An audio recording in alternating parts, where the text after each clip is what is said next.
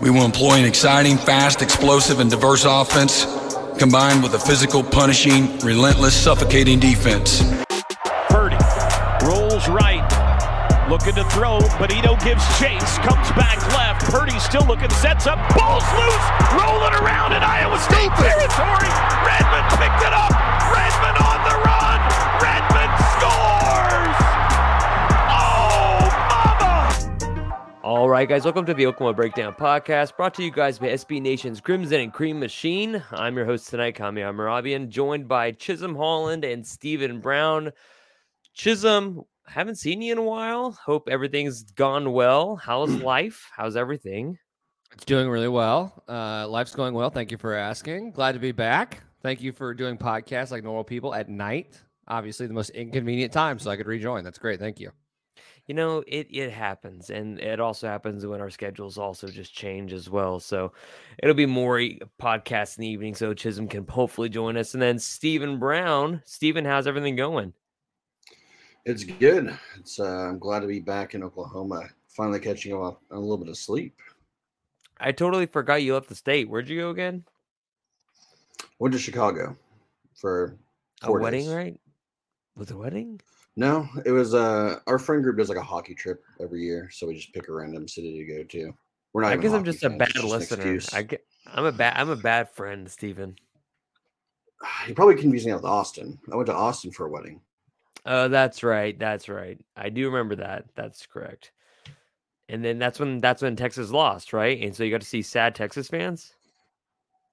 Yeah, I was on Rainy Street trying to get some quotes, and everyone just they said It's just the some bad Alabama things to me game, that right? night. Yeah. That's right. I was early in the feeling a season. little tipsy, and I was like, "Hey, what are you guys thinking about the loss tonight?" And they're just like, "F off." Yeah, that's good stuff. Oh, that's stuff you'll never forget. But anyways, we got a lot of stuff to talk about tonight, guys. We got talks about recruits. We are going to talking about the schedule for next year, maybe what we're thinking in the playoffs, etc., what have you. Anyways, Oklahoma has 12 guys portaled in so far. You've got 4 dudes on the defensive line, a couple of offensive linemen, 2 tight ends, especially one today that's going to be a preferred walk-on.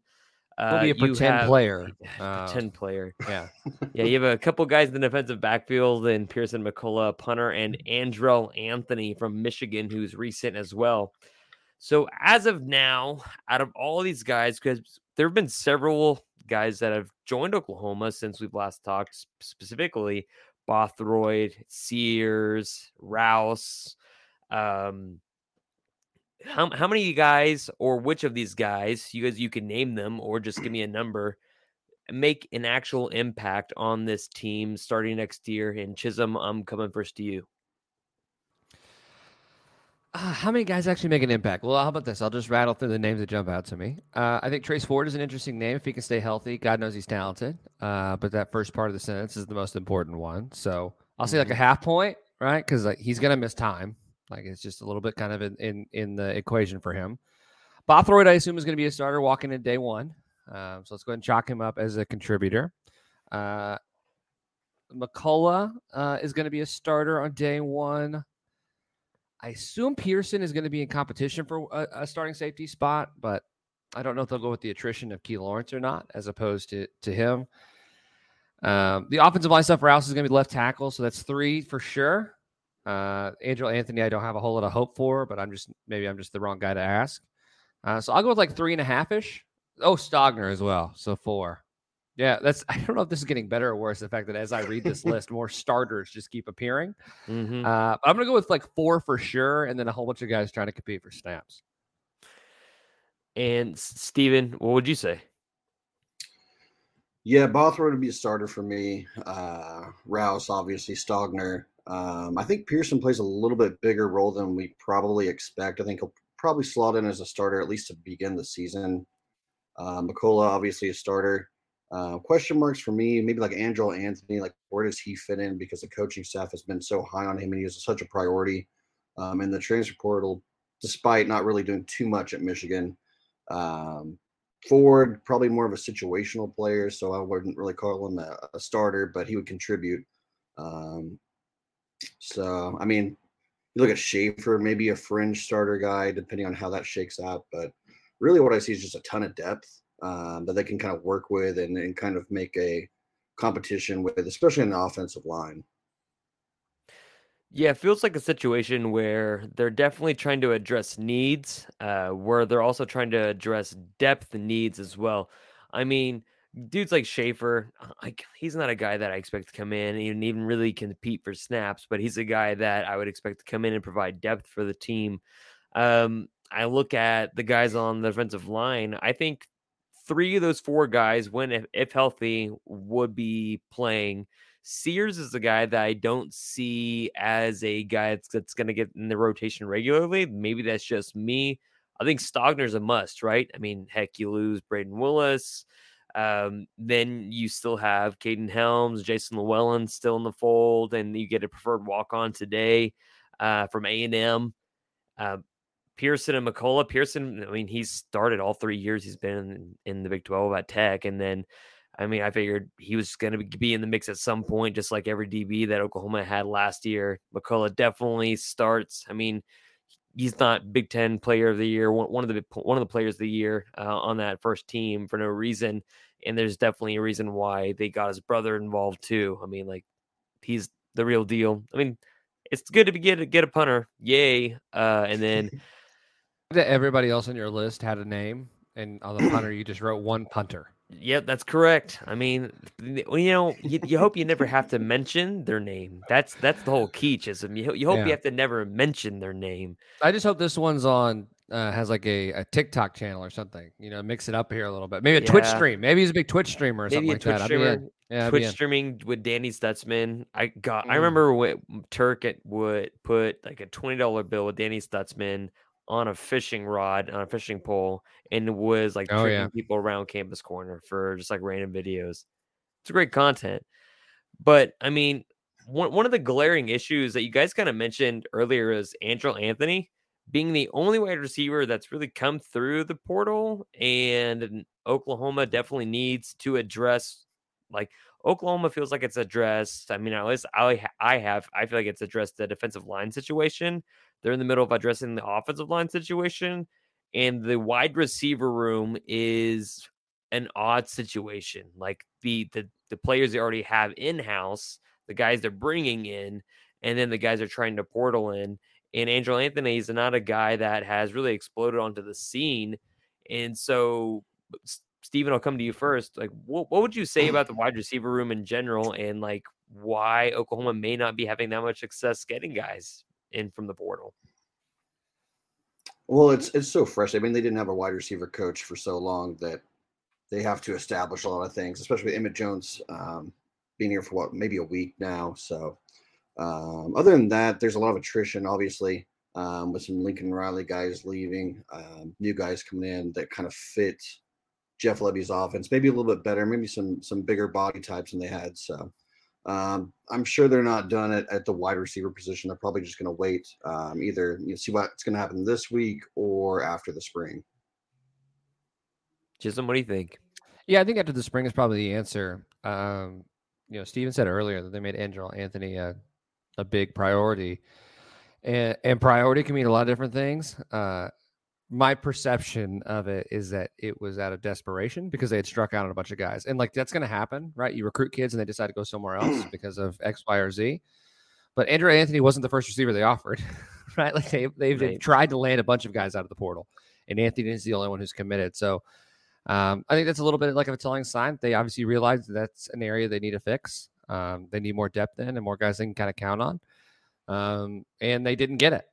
So I think that tells us that either A, they're going to lean young, right? And we're going to see Petaway and Gibson and all those kids tried out there, or they're going to try to redress it in the spring, kind of like the Mike Wood situation a couple of years ago. So we'll see. I would say that is like one of the things that we all circle going into the offseason that remains unsolved. Yeah, and it feels like they may have to go back to like a prior target and Tyrone Broaden that we thought maybe was an OU target, and then OU found maybe another guy, and he commits elsewhere, and they might visit him back again. Man, and like you said, like they could, like who they have on campus right now that can catch a ball. Gavin Freeman's eventually going to get a scholarship. Drake Stoops is apparently going to come back for 1 more year. Jaleel Farouk is the guy you kind of trust as like the wide receiver to go to, I suppose. Now, I imagine Austin Stogner will be out wide a little bit more often than Braden Willis was last year.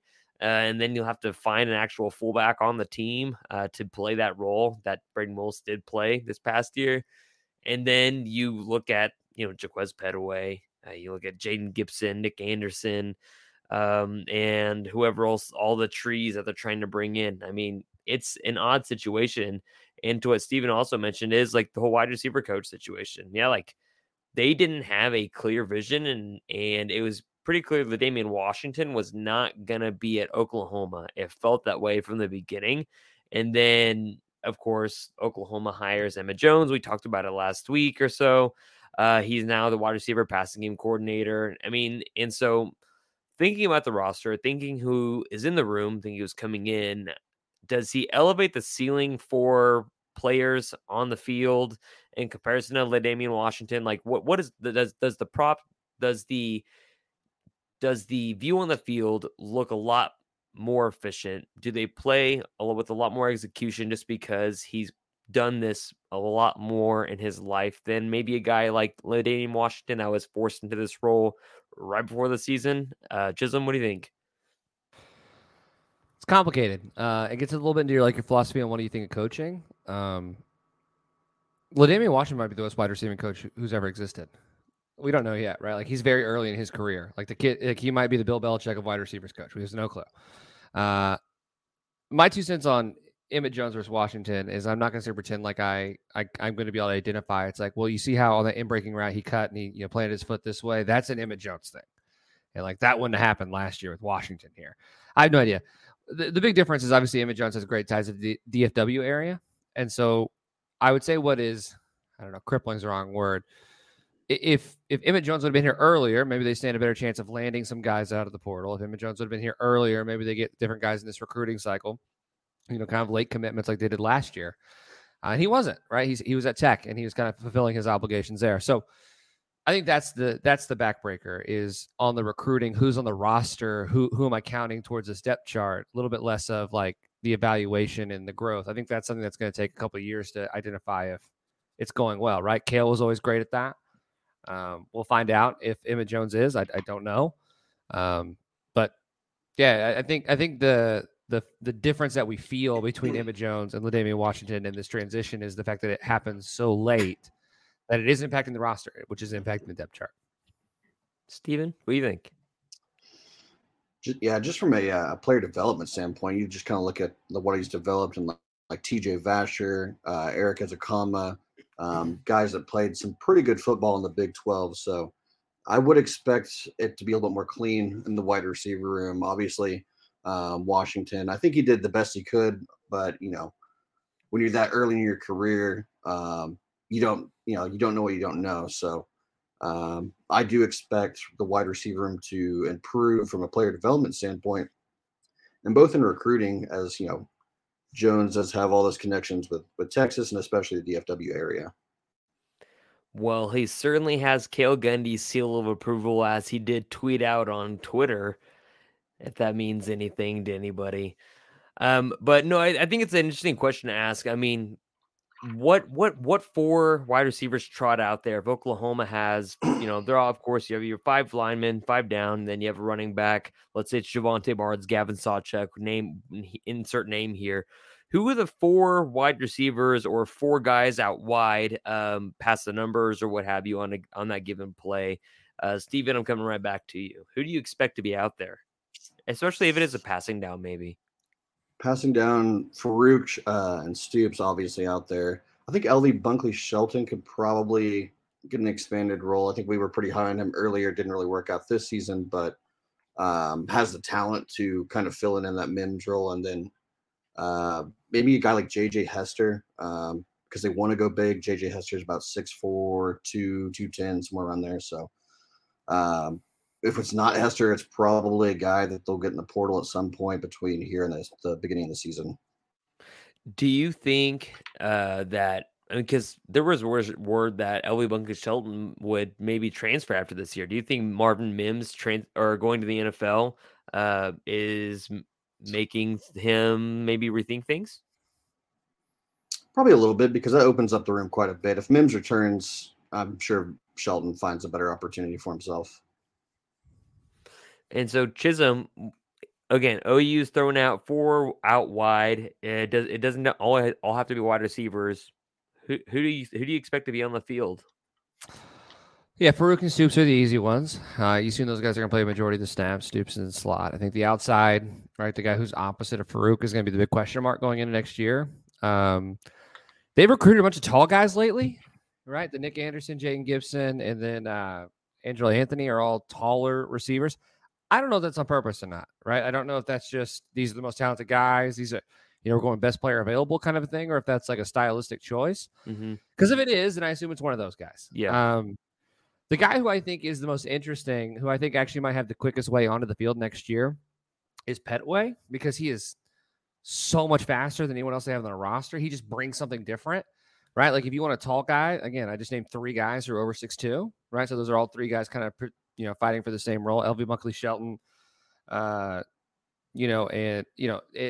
anyway, so there's just a lot of guys kind of all doing the same thing. But Petaway is that speedster who can stretch a defense. And so I wonder if he gets a little bit quicker of a path onto the field just based off the skill set that he brings. It's different than the other guys in the room. So I would go Petaway and then, Elvie Bunkis-Shelton or, one of the other more experienced guys who we didn't see a ton of last year sneaking on. Basically, from what I understand in this wide receiver room / scheme, you either want really tall guys or really fast guys, or in addition, if you can get those really tall, fast guys, you win twice, brother. That's true. So that's basically what this offense is like geared towards. Is basically just like, can you run a 4.4? Okay, are you 6'4? Basically, or that's basically the parameters. And if you can combine them, why not? And so, speaking of players transferring in, especially like Oklahoma's on the search for wide receivers, definitely, because you feel like, yeah, they're still working on the offensive line. They got the defensive line pretty much sorted out, or at least somewhat sorted out. Only one person that's transferred out of OU out of the cycle, which I believe there's several, like at least 13. Only one of them has gone to a Power 5 school. What does that say about the previous regime? Does that say anything about them? Or is that a bigger issue, like with how many players have joined the portal? And Chisholm, I'm coming to you with that. It's hard to know. I think first off, it's a majority defensive guys, right? And I think no OU fan would be shocked to hear that maybe the defensive guys who are playing at Oklahoma weren't Power 5 caliber players. Didn't Ellison just go to, was it Memphis today? Not sure. Yeah, it was Memphis. Not sure. Okay. Yeah. So, it tracks for me. It's not shocking for me. Theo Weiss being the one guy who went to a Power 5 school in Missouri, right, is also not shocking to me because I think Theo Weiss is pretty good. Yeah. I don't think it's any big referendum. Like, is that big news for anybody that maybe the defense wasn't super talented? I think we all kind of knew. It speaks on the other coaching staff. Kind of speaks to where the roster is right now. And, it talks about kind of that term we talked about Brent Venables coming in, is that he's got to turn this roster over and get guys who are on the lower totem pole from talent and replace them with guys who are higher on the totem pole. That's kind of what this looks like, is guys transferring out and landing at Memphis. And so, like you just said there, especially when you talked about Brent Venables getting his guys in and like him growing this program, and earlier like in the podcast, like I don't know how many months ago it was, but you mentioned that if you want schematically players to grow into that scheme, you're gonna want to choose those younger players over those older players, which we'll get to in a second. But Brent Venables got in and to Norman into the defensive room and found out, because of like not only just the coaching that went on or didn't go on, and then apparently the draft trashing that was told by Nick Bonito and confirmed by several other defensive players that Alex Grinch trashed him on draft scouts reports, that the players had a very low football IQ as a defensive standpoint, and very low field awareness just by the way they had been coached or lack thereof, because it was mostly man, which I think is really intriguing because now they're being asked to do such intricate things, and sure, you see flashes of them, but I mean, it's not surprising to see that many guys that haven't worked out. That Brent has an open door policy, like you said, and a lot of these guys were not going to play in his scheme, and he's bringing in a lot of transfers, and I don't think it's going to be any coincidence that he's bringing in a lot of defensive guys on the recruiting classes as well. I mean, Steven, what do you think? Yeah, I think there's a combination of just maybe some bad evaluations, but also guys that just don't fit Brent Venables' scheme, and guys that just they don't have the production numbers to go anywhere, that's in like the Power Five. So I mean, you can look at guys like David Ugwebu, who had moments. He flashed some skill here, but he's just not twitchy enough to play linebacker. Clayton Smith, another guy that had a ton of talent, but he's one-dimensional. He plays one direction. He's fast going forward, so he's on the edge. So it was guys that play a singular direction, and Brent Venables' offense, you have to be more twitchy, more versatile, more physical, and those guys just don't fit. What I thought was odd was when Grinch was in Norman, Josh Ellison played a lot, and Isaiah Coe kind of played second fiddle to Josh Ellison. And then under Venables, Josh Ellison couldn't even see the field, and Isaiah Coe was on the field all the time. And I wonder if that's a personal thing, if that's a coaching staff thing. I don't even know what happened there. Like, do you guys have any clue about any of that? Let's patch it. Ellison's a guy that they recruited. He's a quicker guy, whereas Coe is maybe a little bit more physical, can sit in the trenches, can fight off some blocks, can kind of stuff up the run in the middle there. So it's just a different mentality as far as those two players, whereas Ellison doesn't really fit a guy that can clog the running lanes.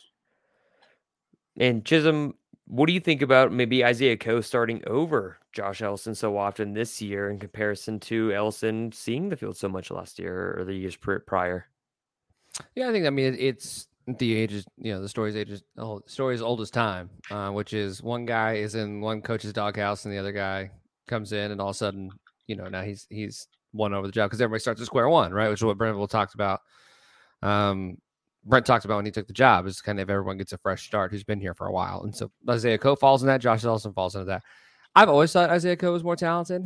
I thought he was a little bit more chaotic. And I would say like my 2 cents on maybe why that is to Steven's point about stylistically and not fitting. If you're Josh Ellison and you're playing a Grinch running defense, right? It's all about rush lanes and making sure that you're staying in your rush lanes, because if they break contain, they're gone, which we saw a whole bunch of. And Josh Ellison being able to get upfield is an advantage. But Isaiah Coe was a little bit more of I'm going to try to bowl somebody over. It seemed like he was a little bit less sound in that way. I think in Brent Venables' defense, which is a little bit more about disruption and causing a pile, I think that's a little bit more suited towards Coe. So I just think it's one guy does a little bit better what the other coach says, kind of like what Steven says. And then also, again, he gets a fresh start. And I think Coe and Grinch didn't see eye to eye on a lot of stuff. But then when, Brent comes in, he doesn't know any of that. So everybody gets a square one. I was just pretty shocked. Recognize his commitment. Yeah. Right. Oh yeah, that's right. I forgot about that one. Oh, that was the most awkward few hours. I think Annie Hansen retweeted him, and that was it. Nobody said anything. And then I thought it was just so interesting that, you saw Isaiah Coe, and then before Isaiah Coe ever came in, you had Grayson Halton come in. It's just interesting, like who, like you just said, Chisholm, like whose coaching doghouse are you in, or who's coaching stylistic, as Steven, as you referenced, like what do you fit the most? And speaking of fitting the style of play the most, David Ugwebu just is transferring. He's in the transfer portal. And it got weird really fast. There were a lot of folks that suggested they were happy that he was transferring, which was odd. I mean, as far as like good, he's transferring instead of like good for him transferring. And then there were suddenly Sooner players on Twitter like defending him because of it. It was the most odd situation, but at the same time, it also feels like the writing is on the wall as far as who is likely to start at linebacker this coming year, or at least that's how I feel. And so, Steven, what do you think about like this whole, first of all, this whole Ugwoegbu situation, and then like maybe intentions to transfer? Yeah, I think a lot of it just stems from frustrations with the fan base. And you could just relate it to like the Justin Broyle situation where he's out there, but everyone knows he's not gonna be able to make the plays he needs to make. So it's some just frustrations with the fan base. It's shitty. They probably shouldn't have done that. Just wish him good luck. Thanks for your time in Norman. But David Ugwoegbu, I guess from what all the players are saying, that he's a great leader, great guy in the locker room. So I don't think there's any hard feelings that he left, at least within the building. But for the fan base, it was kind of a shitty moment from them. Chisholm, what do you think? I think I'm a great hang on Friday nights, but you don't want to play middle linebacker for your college football team, And so like I'm positive all those guys love him, right? Like, why would they say that if they didn't? Right. You can be a great guy and you can do all the right things and still struggle at your job playing collegiate football. It's really hard. That's why there's only 500 guys in the NFL for 3 years. Do it. Right. Yeah. There's only 500 guys who do it professionally. Right. And so like it's a tough task. And so like, yeah, I think the fans' evaluation was right. Now, again, to Steven's point, do we need to be tweeting that guy whenever he announces that he's leaving? Probably not. But like, David Ugwoegbu had really tough moments over the course of his career at Oklahoma. He had some moments where he looked pretty good, but a lot of, oh gosh, man, I wish you were 2 steps faster. And so like, it's just the rock and the hard place. When a really, really good guy is struggling publicly, it creates a tough situation. So I get the players defending him. I get the fans being frustrated. Again, when I tweet at him, no, as long as no one says anything, just absolutely asinine, just kind of is what it is for me. Is it also hard to not see this as far as many people, when Jaren Kanak came through OU, thought he was going to be a cheetah, and it doesn't appear to be that he will be playing a cheetah position, that he will be purely a linebacker in Brent's system. And as you've seen, like, instead of being a guy on the edge that does set the edge in something that David Ugwoegbu probably actually could do, you're asking him to play like center field sometimes, where he, again, like you said, Chisholm, he's a step or 2 or 3 slow and covering Big 12 quarterbacks, not even running backs. And then you see a guy like Jaren Kanak, who has so much IQ as such a young football player, is incredibly fast and physical. Do we feel like there's like a sense of writing on the wall as far as who may get more reps, or who the coaching staff may be leaning towards more, just as purely by a scheme base, as we saw Jaren Kanak grow throughout the season? Jaren Kanak is a good guy to assume is going to take a step forward. The linebacker room, frankly, the defense I'm fascinated by. I think we all expect to have a 3-3-5 going into next year, because that's what Brent has talked about, like the dream of a 3-3-5. I wonder how he feels about that after the national championship game. It's it's just interesting, right? Of what that's going to look like. But does that mean 2 linebackers and 3 safeties and 2 corners, or does that mean 3 corners and 2 safeties? I don't know. And so like I played a lot with who do I think is going to be the starting lineup based off which direction I think he's going to go in that department. But as far as linebackers go, yeah, Jaren Kanak is a good guy to assume is going to play a little bit better of a spot. And as all these guys transfer, I mean, Jalen Redmond was like my prime example of like, here's a talented player. Here's a guy who has been productive, who makes no sense in Brent's scheme. And he struggled before, so I think going to the NFL, I always told him to transfer, but going to the NFL makes sense for him. Come back to Oklahoma, all it's going to do is kind of hurt his stock because he's not going to perform well. There was guys like that on this defense. Is it fair to ask them to do that? My point all year was no. But it kind of was what it was.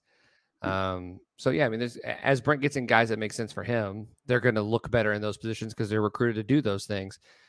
Brent was shoving with his whole fist a square peg through a round hole for a majority of the year defensively, and it makes some of those guys look bad, and frankly, I don't get it, but I'm not a football coach. So Steven, what's your take? Do you think Jaren Kanak has anything, or the depth in the linebacker room as far as the guys that Brent has on campus pushes Ugwoegbu away, knowing that he may not be the best fit for what Brent's going to be asking them to do next year when taking a step forward?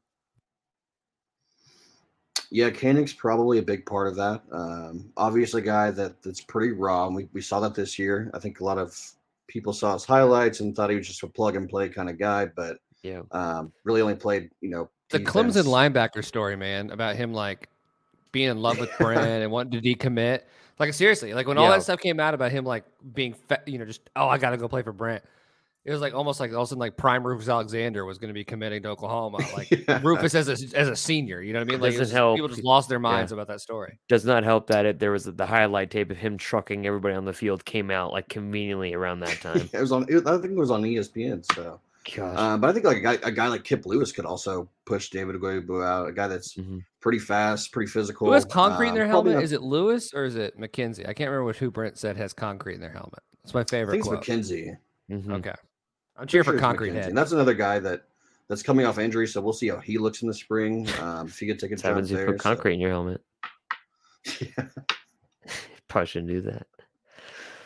But it's a good point. I mean, like he does not fit the scheme. There are several players in the draft, not in the draft. They're in the draft, but also the transfer portal. Simply told, you do not fit this. This is not going to help you. You should maybe find elsewhere to play other than Oklahoma. Just simply Reggie Grimes is a because, guy I'm surprised is still here, frankly. But yeah. I mean, there are a No, lot of no. guys that he's are happy. here. That was If he good wants to stay, 1 week more take. power to him. But like he's very obviously like lost his snaps, right? Like he's going to be fighting for snaps. He was a starter last yeah. year. Oh yeah.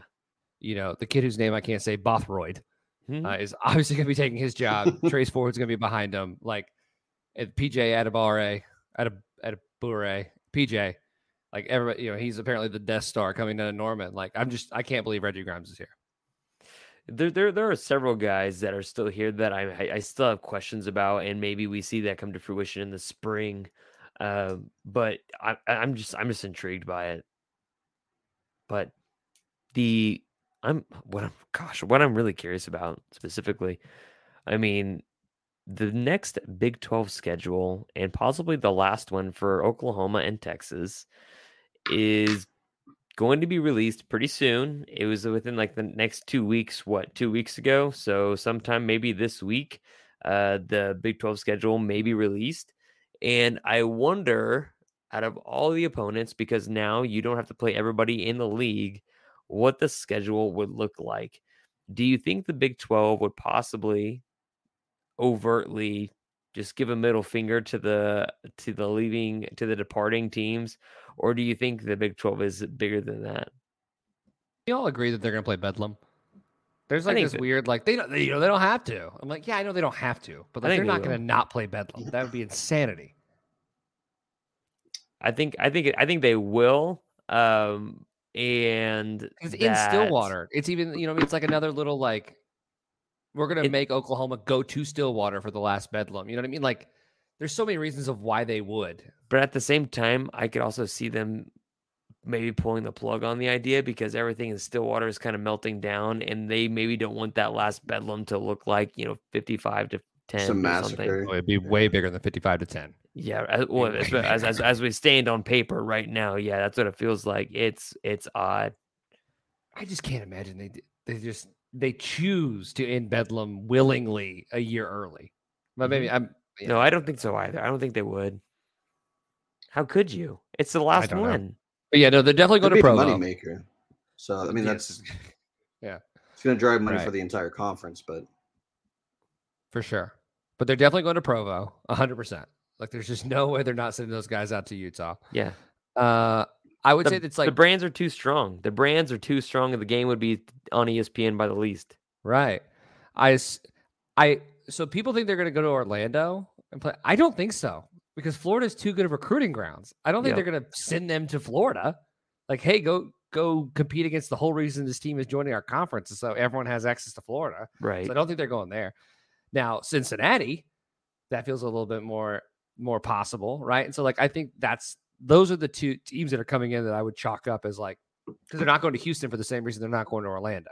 Mm-hmm. I think they're going to send them to Cincinnati. I think they're going to send them to Provo and like just chalk that up. Do you think there's a chance that Oklahoma doesn't get to Texas, the state of Texas, once this entire year, besides the Red River Shootout or whatever they're calling it these days? Texas I think Tech's going to be there's- at home.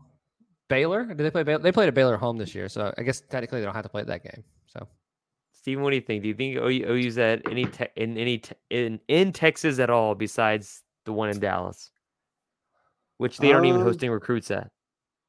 Yeah, I could see the Big 12 being petty enough to just kind of kick them out of the recruiting grounds. I think you might get into Texas once outside of the OU Texas game, but other than that, I'm pretty sure all of their away games are going to be elsewhere. what's the worst home schedule they can give them this year? Was OU Can't- a home team or a road team last year at Red River? I can never remember. They were home. I think it was, yeah, so this would be in the way. They were home. So the Red River will be an away game this year. Okay, so they should have The- 5 home games, right? Yeah. Ooh. They're gonna give them a crappy one. What? I West assume they're gonna play. Virginia? Yeah, oh gosh, I assume they're gonna play Houston because Houston's not gonna be very good. I assume they're gonna play UCF. That nice little Dylan Gabriel revenge game. That'll be fun. West Virginia. That would be Maybe a good KU. guess. I imagine KU too. Just give them a crappy home schedule, Well, I was thinking like Iowa State, or or same Kansas. something like difference. that. Kansas is a fun Yeah. team now.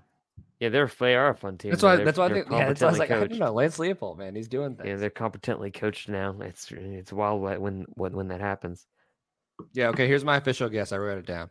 Okay. Red River, at Oklahoma State, at BYU, at Cincinnati, Houston, UCF, West Virginia, Iowa State. That's my official Big 12 guess. Ugh. I mean, like, I'm definitely into going to Provo and Cincinnati. That's great TV. That's on ESPN both times. But I'm the rest of the schedule is just a bunch of ick besides Tech. I mean, not Tech, but Texas. Yeah. What do you, I- Steven? What do you Unless think they about want that to, one? well, the whole way, would they want to play like Kansas State so they can maybe lose a game or something, or TCU? You know what I mean? Yeah, I don't know. Maybe they're trying to rack up losses on Oklahoma as opposed to giving them crappy games. I don't know. that's true. I'm sure they play TCU, right? You think it's That in would- that would be do one you of think the it's in tougher teams. Dallas? Think it's in Yeah, but you got a DFW or Dallas Norman? game. So you get Is 2009 You the go to Big, Dallas Big twice. 12? 2009 Big 12 making this schedule? Because if they are, then they're not playing TCU because they want TCU to be undefeated. Yeah, I mean they're stacking the deck. It would be intriguing. Oh gosh, it's there's so many things that, like, of course, like if something is off at least a little bit, somebody's going to complain about it. I'm just really curious about what the schedule is going to look like. But we'll find out soon enough. But I hope there is a game in Provo because that would really showcase I'd if be Oklahoma. stunned if there wasn't. Yeah, stunned. it's a great moneymaker. Everybody's going to watch it, and it's then a also crappy recruiting trip for Oklahoma. It's perfect. that It is too. like the Big perfect 12 storm. wins. The Big 12 It's the wins. Perfect storm. Man, but I guess you get national exposure if you're OU. But that if you do win in Provo, Oh, you get national exposure just for like walking outside and sneezing. that's fair. And going 6 and 7. Speaking of, Oklahoma led the Big 12 in yards per game, rushing yards per game, interceptions, and tackles for loss. Finished the season actually 20th in S&P Plus, 12th on offense and 66th on defense, which nobody's surprised by, and 32 on special teams. They finished the season 6 and 7. I thought that was a little bit odd. And what does that maybe suggest to us other than do stats lie, or is this team better than we thought it was, or what the heck? What does this stat suggest, if anything, to you? Does it mean anything? Is this an attack on big data? I'm just curious. I'm just asking. I was very surprised when I saw Oklahoma was even top 25 and that their offense was 12th. And I was surprised that their defense was even close to 50, then closer to 100. The But stats that's do sometimes the lie. defense to carry them at times. I mean, this team is they lost 5 games by 1 score, so they're not. To sound like Lincoln Riley, they're not way off. They're close. They're just a handful of plays away. So, if the record was not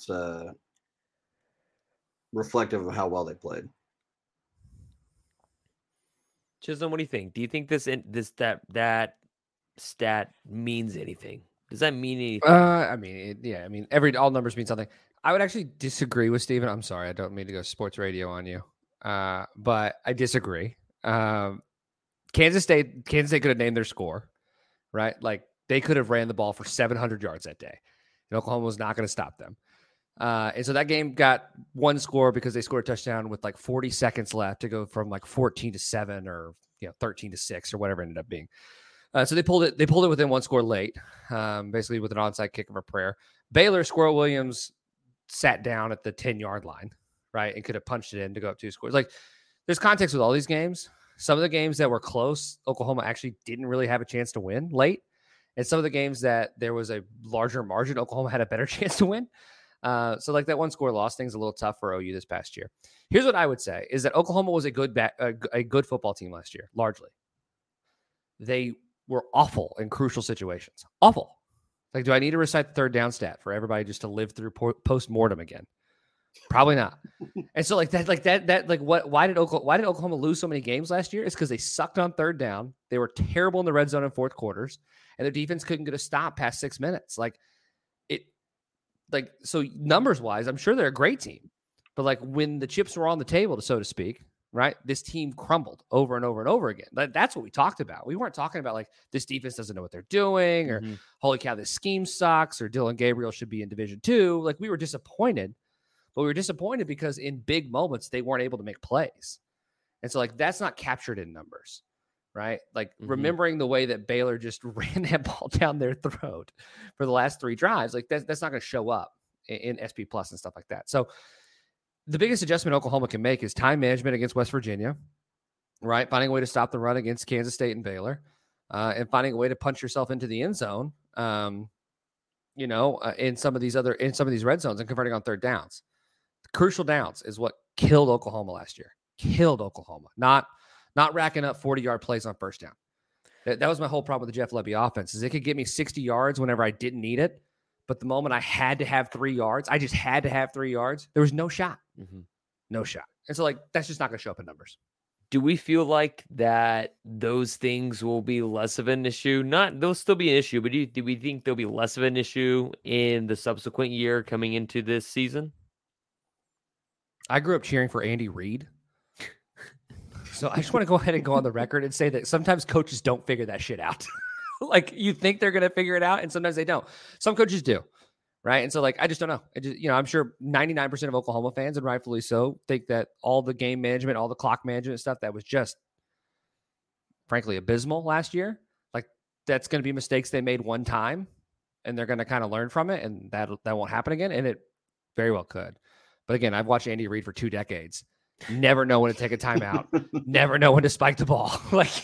Cost him chances at the Super Bowl over and over and over again. Hey, I like my timeouts all in the damn first quarter. Okay, Chisholm. I just want to throw that out there.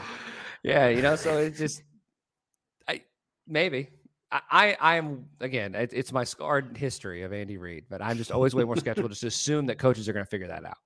Steven, what do you think? Do you think do you think any of this could be solved or maybe, I don't know, alleviated, if you will, just a little bit? Are you talking about the coaching or when you have to have the 3 answer yards? is yes. Yes. Okay. The idea that this team could be more effective and execute more in crucial situations despite not actually having Marvin Mims out there on third down or just making those plays in those crucial moments in which they have to, like when they are getting off the field. I do think they'll improve. I don't think it's a result of the coaching. Talent-wise across the offensive line has gotten better. Sawchuk obviously is a huge addition to the offense. I mean, I love Eric Gray, but Eric Gray at times wasn't the power runner you needed on the short down situation. Sometimes he got it. Sometimes, that side just showed up. It just wasn't his forte. So I think it will improve to an extent. And that's just because of talent and body types are getting better. I think that's fair. And speaking of the kind of talent that's coming in, I mean, Dylan Gabriel finally declares that he's coming back. It was the oddest time, like if he was knowing whether or not he was going to declare for the draft, didn't really make much sense if he would. Like we talked about it previously, like what round he might go to. It wouldn't make sense at all for him to transfer. So his options realistically were draft or stay, and ultimately was stay. And then you have a recruit at the caliber of a Jackson Arnold of course, has never played at the collegiate level. If you're a QB2, you're the most popular person in the world, especially if the world knows you are a talented prospect coming out of high school. Does Jackson Arnold mean anything as far as Dillon Gabriel's rear view mirror and how he may be pushed in the quarterback room? Does that mean anything, especially if you know that Arnold maybe has a package, kind of designed specifically for him, maybe that requires 2 or 3 plays? I do think it does matter. Do I think Dillon Gabriel thinks he's going to lose his starting spot? No. But the margin for error is a lot less than it was if you had like a Davis Bevel behind you. Mm. God knows Davis Bevel's not taking snaps from anybody. Ever. Yep. Under any circumstances. He's really good at hitting the ball. He's a gnarly wide receiver, though. You get that guy out there on a crack block, holy cow, let me tell you. I still don't know why they didn't put anybody else out there to play wide receiver the entire second half. It's incredible. Do I think it matters? Yes. I think it matters really similarly to when Spencer Rattler had Caleb Williams behind him, when Spencer Rattler was behind Jalen Hurts, right? Like it matters in that way where if things go south, there is a leash. Dillon Gabriel could have thrown 7 interceptions in a game this year, and God knows we weren't seeing anybody else. God knows, right? And so like, I think that's how it matters, is that now there is a little bit of accountability and responsibility of like, if this thing goes really sour, we can try someone else, right? Like we could give someone else another crack at this thing. Last year, they couldn't do that. Mm-hmm. And so it matters in that way. I don't know if I talked about it on this podcast before, but I'm really interested to see what Brent does with freshmen again, because goodness gracious, was there a lot of opportunity for freshmen to play this past year? And it feels like they didn't get a ton. And so I don't know if that's like a freshman don't play for Brent kind of a thing, which is fine. I'm not saying that's wrong, right? Lots of coaches have that policy and it works out pretty well for them. Or if that was just the crop of freshmen that he had. So I'm excited. I'm interested to see what that says. So that's why whenever someone tells me like, hey, Jackson Arnold could come unseat Dillon Gabriel at some point during the season, I'm like, I mean, did we watch some of those defensive players play this year, right? With freshmen sitting behind them? I mean, whenever we talked about Jared Kanek to Ted Roof, he said, yeah, he played 11 snaps in the second half. Like that was his defense for why, Jared Kanek never played. Mm-hmm. Like that's just how they view freshmen. So I think snaps are hard to come by for young guys in this team, but I'm very willing to be proved wrong if Petaway starts and, a whole bunch of different stuff happens. So we'll see. But as far as pushing Gabriel, I think it's just the fact that now the backup has a chance to actually be able to do something as opposed to whatever Davis Bevel was last year. Yeah, who's still on the team, by the way. I'm surprised he's also still here. Yeah, goodness. It's just interesting that who's coming back, and then you add Arnold to the room, and suddenly you don't necessarily feel the idea that running Gabriel is more of a risk, knowing what was behind him with Bevel. I mean, like, there were times in which I was thinking, why would you run a read option in which Gabriel would have the option to run, knowing he's already had a broken collarbone with a similar situation, and you have Davis Bevel right behind him who has no pocket awareness or pocket presence or many skills that require him to work in the offense. Yeah, it's pretty tough. And so now, great guy though. Let me tell you, he's a leader in the locker room. This guy is amazing. Great attitude. He has an amazing personality. I mean, first one in, last one out. No doubt about it. No doubt. But it's interesting, and I'm very curious to see if there are legitimate packages in which Jackson Arnold is used, in which Gabriel's taken off the field, and what that might mean, especially if Gabriel has a bad day, and if you might hear chirps from the stands like you heard with Spencer Rattler and Caleb Williams, which I think was one of the oddest moments I've seen in Norman. But let's talk more about the playoffs that happened. So the playoffs are really fun. The 2 semifinal games, super fun to watch. They were fantastic. And then the national title game was just a complete thrashing, like actual ragdoll of Georgia just beating the crap out of TCU. I knew it was going to happen. I did not feel like it was going to be at least this bad. Am I wrong for thinking it? I did not think it was going to be this bad. You talking about TCU, Georgia? Oh yeah. I thought everyone thought TCU was probably going to get run over because it's one thing to push Michigan around. They looked pretty overrated physically. Everybody knew what Georgia was. I teased them to 21.5, and I thought I had a chance of with a backdoor cover. Let me tell you, I did not. I did not have a chance of a backdoor cover on that one. I also, no one do this at home. And if you're the feds, this does not count. This is not an admission of guilt. I did live bet Georgia minus 54.5 just to say I did it because 54.5 is a ridiculous game spread. And it covered. I made money on it. Yeah. I thought TCU had some talent, and I thought they would like have like some moments where like Max Duggan like that first drive. Yeah. I thought that would happen like 3 times. Mm-hmm. You know, and like Georgia scores 50 points and TCU scores like 21. Like that's kind of what my expectation was. I was not expecting the Georgia defense just being, we're good with whatever you're doing. We're just good.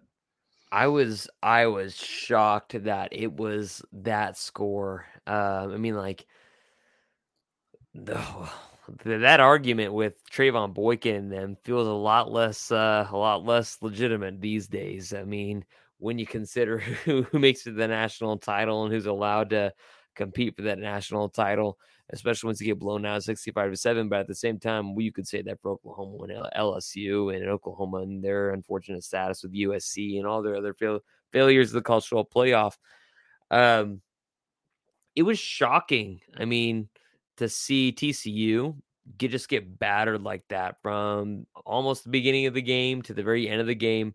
It felt like if TCU maybe had, 4 weeks, a month to prepare, they might have stood more of a chance to Georgia, like we were talking about, like 50-something to 20-something. But I felt like a week later or a week and a half later, whatever it was, you're playing a team. You already beat a team that was like roster-wise better than you. And it was close at the end. And then the very next week or and a half or whatever, you're going to play the very best team in college football. And I thought there was no way in hell they would have an ounce of or a shred of ability to beat that team. Steven, what did you think about that? I thought Quentin Johnson would be more of a factor. I think he maybe had just 1 reception that entire game. And we talked about that matchup of Quentin Johnson versus Keely Ringo or in the Georgia secondary. Pretty much a non-factor there. TCU's running back, their starting running back was out, so that's not going to help you at all. And I mean, that 3-3-5 against Georgia's offensive line, I mean, they just tore them up. So, how do you feel about that being like Brent Venables' base defense going into the SEC? Like that's his plan. Not as good as I felt earlier in the season. Yeah. After watching the Georgia game, I feel less confident in that scheme. If Brent said that like the 3-3-5 is the way of the future going into the SEC, I'd be very unhappy with it. But I mean, like we all know that they don't have the bodies to run a 4-man front, like a regular 4-man front, Right. like they do, that he did at Clemson. So he would always pivot to the 3-3-5. So until they were able to recruit enough guys and transfer enough guys in, I think they have to run the 3-3-5, which I don't think is something he actually wants to do. But I mean, the only saving grace there would be that Oklahoma could probably land better defensive linemen eventually down the road than TCU could. And they got close this year with Hicks, and they'll probably have a good shot at Stone here. So that would be the only positive heading that direction. I'm tired of being close when it comes out to closing out the biggest names in college football as far as on the defensive line. I mean, how many names has it been? It's like several over the last recruiting cycles. Several. Like Redmond would be the last big time defensive lineman. Oh, that's terrible. And before that, you have what, Gallimore maybe? Ronnie Perkins. Ronnie Perkins, that's true. Like what the hell, man? But this season, I mean, you had Vasek committed. Yeah. You were pretty close with Hicks, so. If you don't go to Texas and play a quarterback, a wide receiver, you might still have Vasek. Yeah. The NIL seems to be getting very organized at this point for Oklahoma, so gives them a shot. I hate being close. I just like to get one of those guys every once in a while. It'd be nice. I don't know. Drop They some flipped bags. Peyton Bowen twice, so they're winning as many as they're losing, my guy. They're doing okay. I hate to be the positive one. That's not my role in this show, but they're doing okay. It's weird on Twitter when all that stuff happens, specifically with Walter Rouse and dudes like that are viewed pretty positively, and he commits to Nebraska from Stanford, and then he subsequently flips his commitment to Oklahoma.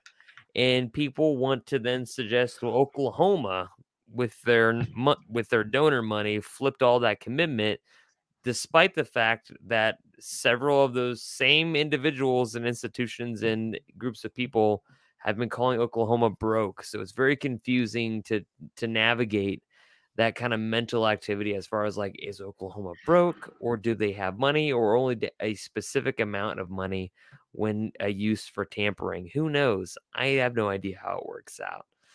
But who's not having anything work out for them realistically? And I've Chisholm, I've seen you maybe talk about this a little bit. I think everybody has kind of talked about it a little bit.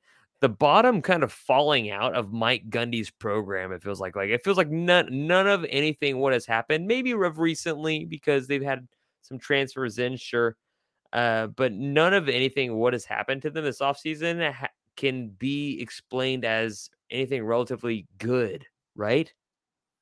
What is the most positive thing you guys can think of that's happened to Oklahoma State this offseason? Because even if you said Alan Bowman, I would just say, yeah, because they lost Spencer Sanders. And then they told Spencer Sanders to shove it, which is an amazing stance. They did. Yeah, they really did when he asked to come back.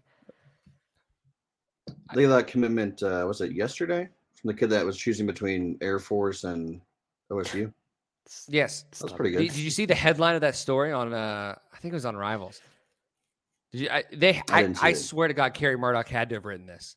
It said 0-star recruit in 2023 commits to Oklahoma State over Air Force. It said the word 0-star. I saw that on Reddit. I lied. Man, that's mean. Oh my gosh. Like what in God's green earth? I don't know what's happening in Oklahoma State. I think we can all take stabs. I feel like the answer is pretty obvious. But a mass exodus out of the same room, a defensive coordinator who hated football, so he left Auburn, came to Oklahoma State, and then at the end of the year, still hated football enough to retire. Like, I'm not saying to act like Derek. I'm not saying that Derek Mason was going to be there for 15 years, but like, you think he would join a coaching staff of a head coach who's been there for 20 years and be like, oh, organization, oh, structure. This isn't as bad as I thought. And he's like, nope, it's just as bad as I remember. Like, this is just like, I still want to retire. And then him taking a sabbatical. He's going off to Thailand with Cliff. Dude, that's the best story in football right now. Is Thailand Cliff getting a one-way ticket? It's confounding. It's absolutely confounding. And here's the beauty of it. As someone who I've done my best over the years to try to be as antagonistic and as positive about both teams, right? Like, I'm going to pick out everything negative I see. I'm going to say everything positive I see both ways. Try to do that for the past few years. There has always been a segment of Oklahoma State fans, right, who is, okay, you guys complain about X, Y, and Z, 8-9 wins, right? Like, that's there's, you guys don't remember the winless season. You guys don't remember the 1940s, and okay, fine, right? Like, Mike Gundy has found a way to win and turn 3 stars into 4 stars and those stupid phrases that people say. This is where the rubber meets the road, right? Because, like, Mike Gundy's all of this screams, I can win without talent. All of it, or conventional talent, I should say. Mm-hmm. I can win without conventional talent. And my rebuttal to that is like, yes, he's getting production from guys who people aren't expecting, but Des Bryant, everyone knew who he was. James Washington, everyone knew who he was, right? Justin Blackmon, everyone knew who he was. Brandon Whedon, everyone knew who he was. Mason Rudolph, like over and over and over again. It's like, yeah, but your best players are guys that other schools wanted. So you think you would try to get more of those. Now he has nobody that anybody wants. Like, there's nobody that everyone's going outside of Ollie Gordon and Talon Shetron. Outside of that, and Kendall Daniels. Outside of that, Colin Oliver. Okay, I named 4. Outside of that, there's nobody else. If he puts together 8 or 9 win season, if he puts together a 9-win season this year and 8 win season, I'm an idiot. I don't know anything about college football. None of us know anything about college football. And Mike Gundy's X's and O's are better than anyone else's X's and O's. My sneaking suspicion is that he is going to really overachieve, and he's going to be sniffing around 500. And that is what I think Oklahoma State fans aren't prepared for, is that the season is going to feel like, oh my gosh, I have no idea how they won that game. And then they're going to wake up and they're going to be 6-6 or 5-7. Right. And that's a different lifestyle. But again, trust me, I interact with them every day. There's a segment of this population of Oklahoma State fans, and a large vocal one, that are just convinced that Mike Gundy can win 8 games with me, and Steven playing, wide receivers. Just convinced. I could do it. I cannot. I would need some NIL money though. I'll be how much is that Stillwater money paying? Yeah, I'll be decapitated. You guys remember that scene in Little Giants when the kid with the big glasses puts his little head inside his pads and somebody rips his helmet off? That would be me in the Big 12. I would get my helmet ripped off. Steven, what do you think about Oklahoma State? That the bottom of that, like Chisholm said, name something good that has relatively happened.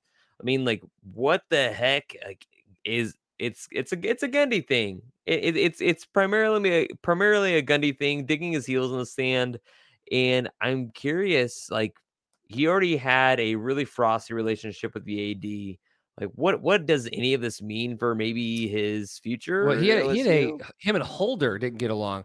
Weiberg's, whatever Gundy wants to do. Whatever Gundy wants to do, just let him do it. But it's just so odd, to see what is happening and to have Gundy to be the most consistent head coach they've had in quite some time. And this kind of thought and behavior is maybe warranted. And I don't know, what do you think about the whole fallout of the OSU program right now, even though they have had guys join? Because they're going to get playing time. It's weird to see a guy that's had so much success at a program like Oklahoma State just kind of give up on what kind of made him who he was. And that's just recruiting. Chisholm already hit on it. And another thing, I guess, would be some of the rumors, and I think maybe it's just by association, would he be willing to hire his brother, who is one of the best recruiters in college football, despite being a little bit more radioactive as a hire, to kind of fix those things? I don't know if they're going to do that.